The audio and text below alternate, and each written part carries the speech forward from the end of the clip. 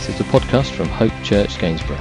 For more information, visit www.hopechurchgainsborough.co.uk.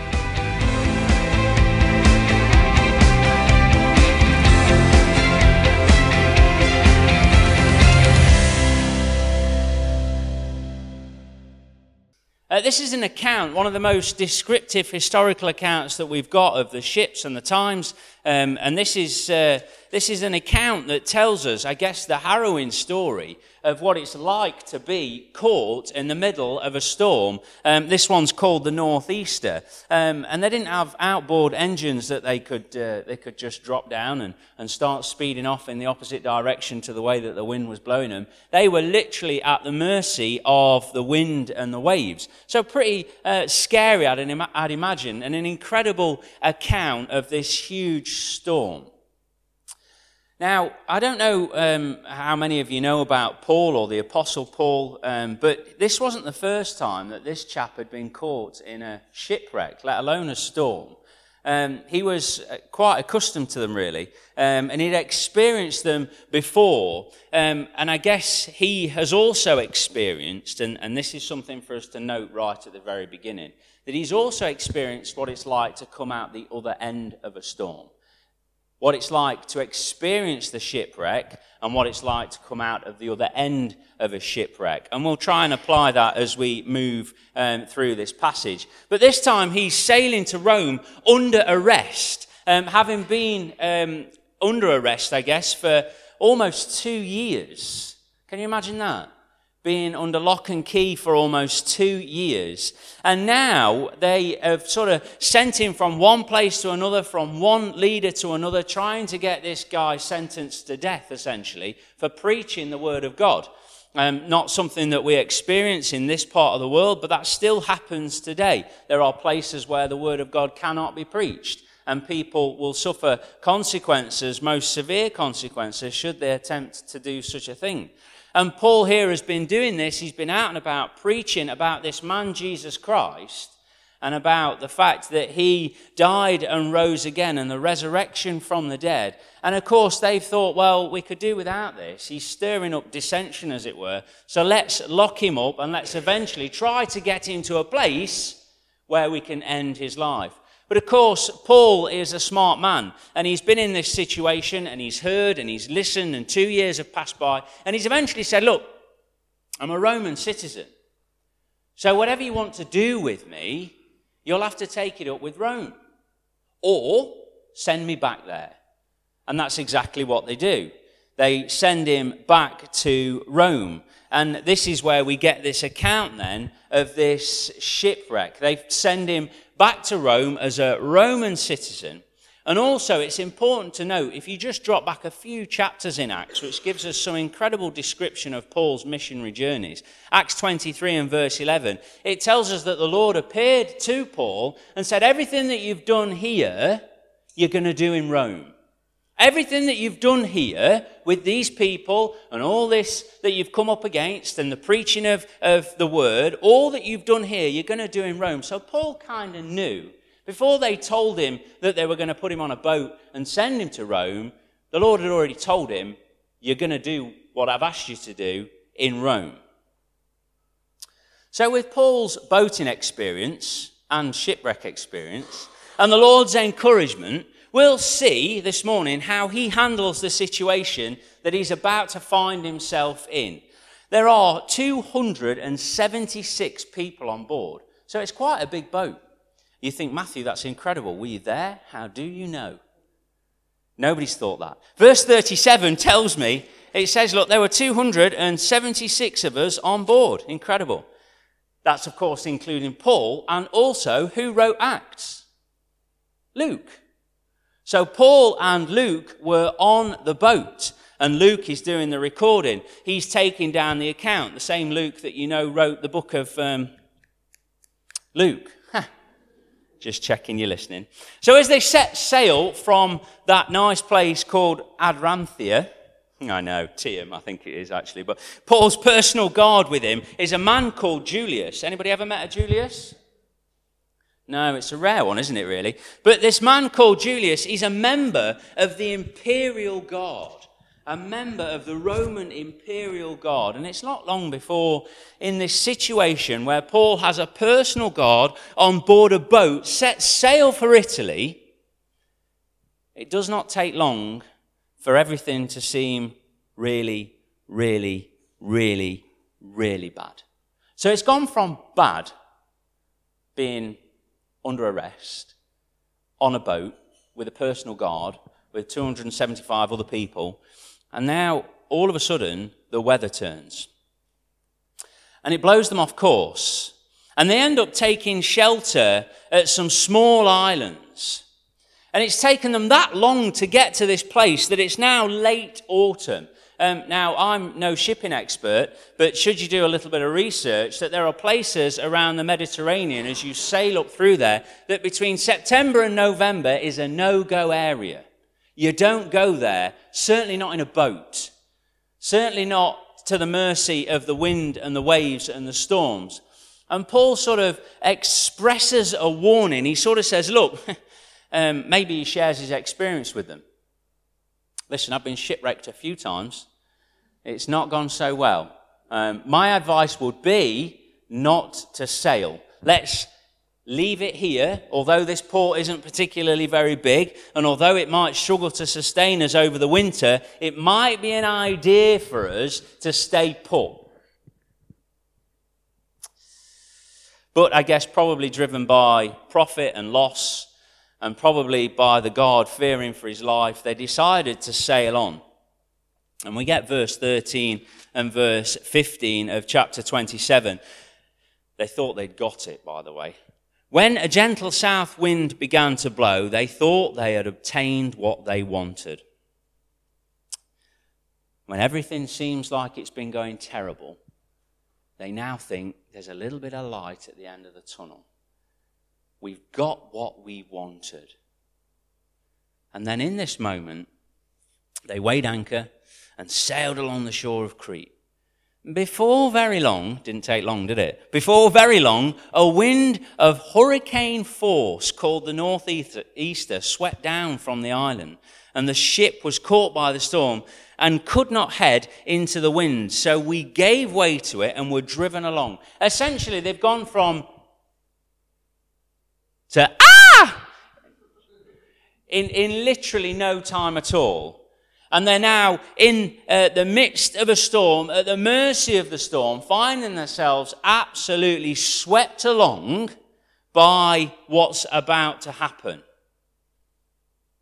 Sailing is completely and utterly impossible. The storm is fierce. And Luke records, as we read through that description, 2 weeks of desperation, 2 weeks of ropes holding the boat together. Can you imagine? 2 weeks of throwing goods and food overboard. 2 weeks of even throwing the ship's tackle overboard, like we have got nothing left to give.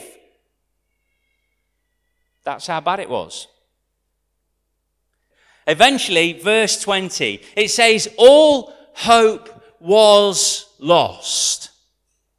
All hope was lost. Now, this is where it gets personal. Let me ask you the question. Have you ever been in one of those moments where everything just seems to be wrong? Everything just seems to be wrong. And you are going about doing what you think you need to do. And sometimes on that path of everything seems to be going wrong, you get this little bit of glimmer, a little bit of a glimmer of hope, and you think, yes, we finally got through it. And really, that's just the beginning. And you think, what on earth is going off? And what am I going to do about this? And you literally, I don't know about you, but from experience of what I've seen and what I've experienced in my own life, I do exactly the same thing as what these sailors do. Blind panic. I don't know what to do. So what do? I start throwing things overboard. I'm not talking about an actual shipwreck. I'm talking about life. And I start throwing things overboard. You know, I've not got time. There's so much going off, and I'm in blind panic. What could I possibly do? Listen, something's going to have to give. You know, maybe that bit of time that I have in the morning before anybody gets out of bed, I'm going to need my rest. That bit of time that I spend with the Lord, those 5, 10, 15, 20 minutes that are just mine and His, and we spend that time together, that is going to have to go. Because if I don't get my rest, I'm in a mess. Anybody knows me without sleep? And then, well, you know, it's great and all of that, and I've managed to do something, and at least I'm breathing a little bit. But, you know, there's a few friends that I've got, and they're always talking to me about God does this and God does that, and He loves me and He cares for me. They are going to have to go. Because at the moment, this storm is getting far beyond anything that I can cope with. So the best thing that I can do is ditch them overboard.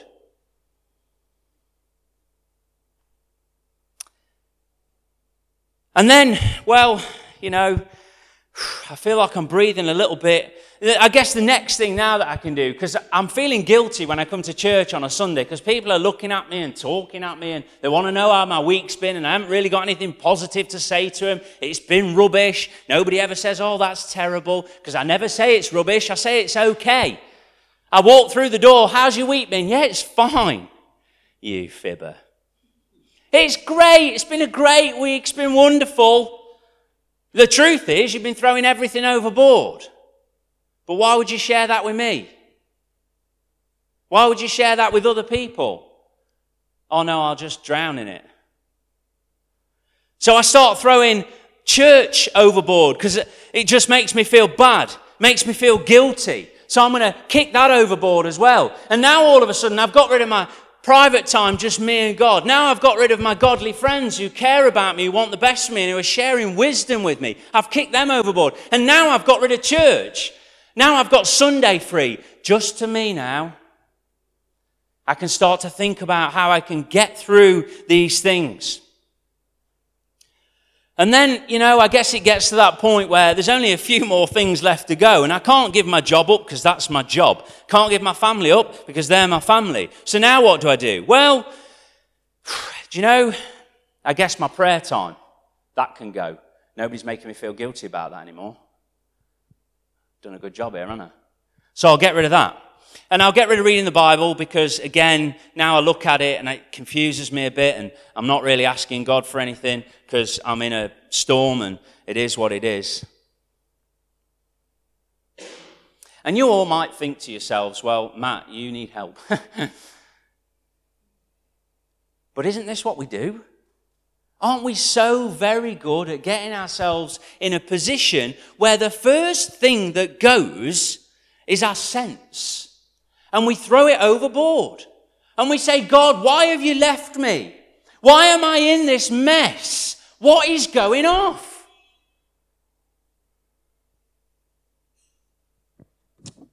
And as the wrong things and the bad things and the life that is so ready to hurt us and put us in the middle of a storm, as that becomes the forefront, we throw God overboard. And the sailors do exactly as we would, except for one man.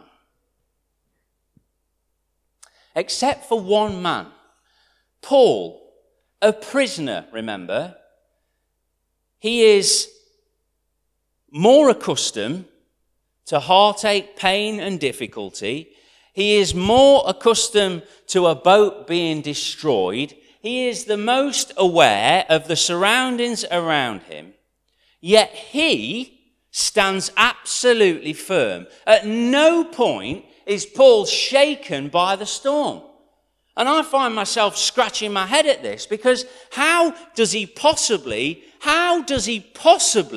withstand the barrage that comes at him? Paul comes to the people on board in verse 21. After the men had gone a long time without food, Paul stood up before them. He sensed his opportunity. We are, as people, we're absolutely the same across the ages. Nothing's really changed. We might dress a little bit differently. The language that we use might be a little bit different. We have access to different things. But the truth is that when it boils down to it, we're exactly the same. So when it gets to the point where we have got no food in our belly and we feel like there's no hope in front of us, It's at that point we either jump overboard or we listen to somebody who brings some help. Isn't it sad that we have to get to that point? We have to get to the point where we are in desperation, where we feel like we've got nowhere else to go, completely hopeless and starving. After the men had gone a long time without food, Paul stood up before them and said, I like how he gets this bit in first. He says, men, you should have taken my advice not to sail from Crete. And then you would have spared yourselves this damage and loss. But now, I urge you to keep up your courage. Why, Paul? Well, because not one of you will be lost, only the ship will be destroyed. Last night, an angel of the God whose I am and whom I serve stood beside me. Now, let me just refresh your memories. Paul is under guard. He's imprisoned because he's been doing what? Preaching all about God. And now, they find themselves hopeless, without hope. Only minutes ago were his prison officers, and now he's telling them to listen because the God who I serve has told me that everybody's going to be all right. The boat will be lost, but nobody else will be. He says, so keep up your courage, men, for I have faith in God. If you're an underliner, underline those few words. For I have faith in God. Don't you find it amazing how one man on that boat had enough faith for all 276 of them? One man on that boat had enough faith for everybody else. How do you not know that that is to be your testimony? That in the middle of the storm, when everything seems to be going wrong, how do you not know that your faith will be enough for that other person? When you say, I'm going to stand firm, doesn't matter what the storm throws at me, I'm going to stand firm. And that testimony that you bear could be enough for somebody to realize that they need Jesus in their life. Nevertheless, he says, we must run aground on some island. Paul's faith now has delivered some encouragement to a group of men who were desperate. The boat continues then to be driven by the storm until land is sensed. It's amazing how the guys sensed it, whether it was the waves crashing, whether it was the fact that all of a sudden particular birds had come near, maybe they'd heard something changed, but the surroundings that they find themselves in, now they've sensed that they're getting closer to land. And they take some depth soundings and they start to worry because naturally we're going to run aground. There's nothing we can do. The wind's just driving us that way. And Paul says to them in verse 33, just before dawn, Paul urged them all to eat. For the last 14 days, he said, you've been in constant suspense and have gone without food. You haven't eaten anything. Now I urge you to take some food. You'll need it to survive. Why is that? Well, we know the basics, don't we? But the truth is, he's already said the boat's going to be destroyed. So if they find themselves then in a position where they've got to swim, it's better that they swim with food in their bellies and some energy that they've taken from the food. And after he said this, and this is the bit that gets me, in the middle of the storm, in the middle of the heartache and the pain, in the middle of everything that is now where they find themselves, desperate, afraid, and Paul himself being arrested, being a prisoner because he's been preaching God, says in verse 35, after he said this, he took some bread, gave thanks to God in front of them all, and then he broke it. What's the most important thing for us not to do in the middle of a storm? Panic. Forget whose we are. We are his. We are children of the living God. And if we put our faith and our trust in him, the word tells us over and over again that he'll never leave us nor forsake us. And Paul says, it doesn't matter what can man do to me. Words that he would lay to pen. What can man do to me? Nothing. So I'm going to stand here and I'm going to give thanks for the food that I've got because I know full well that it is from him. I know the fact that we're alive is because of him. The very fact that all 276 of us are going to survive is because of him. So what am I going to do? I'm not going to forget that. I'm not going to say, well, the company I'm in didn't allow me. No, I'm going to give thanks to God in front of them all and break it because I'm not going to change who I am. Amen? I will not change who I am. Because this, Paul says, this is who God has called me to be. And Paul breaks bread and they share together. He brings the calm in the storm. And in that situation now, you can think, well, he's far better than I am. And I've thought that. And I'm pretty sure of that. But there's some very basic things that Paul does. He remembers what the Word of God said to him, and he applies it to his life. And my question to you, as my question is to me on a daily basis, do I trust that God has got it? Do I trust that God has got it? Because if I'm reading his Word, if I'm letting it soak into my mind and my heart, if I'm then meditating on that Word, am I then applying that Word to my life? In desperation, sometimes we can put all of God's stuff aside and we can think, these are the things I need to focus on. And the truth is that the enemy blinds us. Because the only thing we need to focus on is God. And he says, don't worry about everything else. I've got it. They finally run aground in Melita or Malta. Any Maltese in here? Hey! And every person makes it to shore just as God had said. And Paul had told them that this was going to be the case. And God delivered on his promise. Do you know, for us this morning, in 2019, we might not get on a boat that needs to be bound together by ropes. We might not get on a boat because we're prisoners and need to go to Rome. But we have the exact same life situations that come in. And what we do with those life situations shapes our walk and our testimony that the Lord has called us to do. We've got so much to learn from Paul's actions and his faith.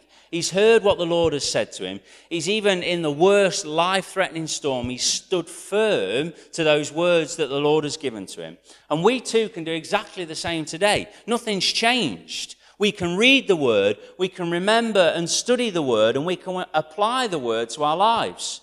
If you've got your Bibles, James chapter 1 and verse 22, again, if you're an underliner, he says, do not merely listen to the Word and so deceive yourselves. He says, do what it says. Don't just listen to it, but apply it. What a difference that makes to our lives. You could take what I've heard what I've said this morning and take 0.01% of it and never do anything with it. Pointless. Or you can listen to what the Word of God has said to us this morning and we can learn from it because we're applying it to our lives. And that's what the Word of God is for. Do not merely listen to the Word and so deceive yourselves. I've been to church this morning, listened to God's Word. What did the preacher say? No idea. He was wearing pink. I couldn't concentrate. But he says, don't just listen to it and so deceive yourselves. Do what it says. And in the original it says, be ye doers. Be doers of the word. Apply it. Set it into motion. The Lord says, test me in this. Test and see. See what I say is the truth. Go find out. Test and see. Listen and apply, just as Paul did here. And my challenge to you is if you've walked into church this morning, you're new this morning, maybe you've never been to Hope Church before, maybe you've been once or twice and you've thought, well, I'll go again just because the preacher wears weird stuff. But maybe you've thought this morning that you're here by accident. Let me tell you, you're not. Not by any stretch of the imagination. You are here because you have a God who loves you and he cares for you and he wants the best for you. Now, that might not be Hope Church, but what I do know is it is God and he wants the very best for you.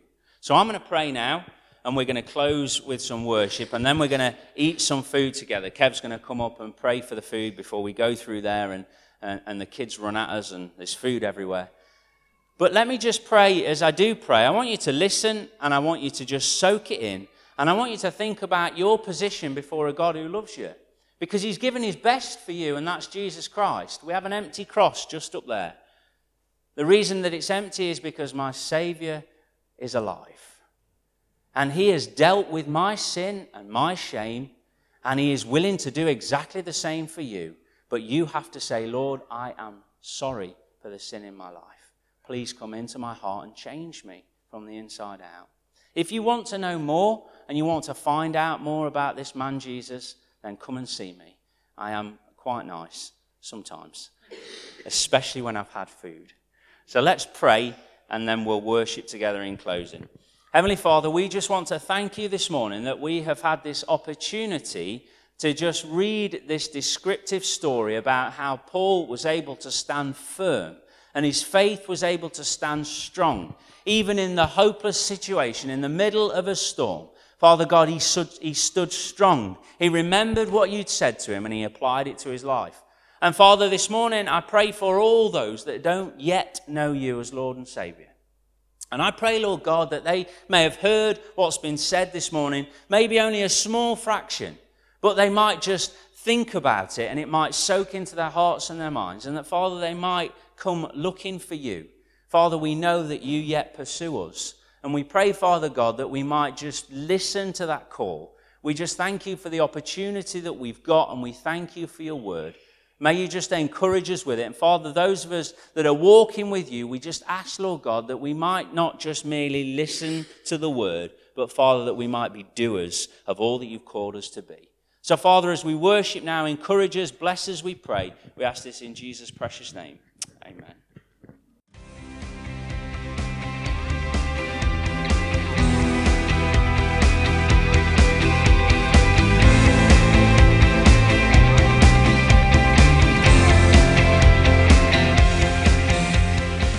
This has been a podcast by Hope Church Gainsborough. For more information, visit www.hopechurchgainsborough.co.uk.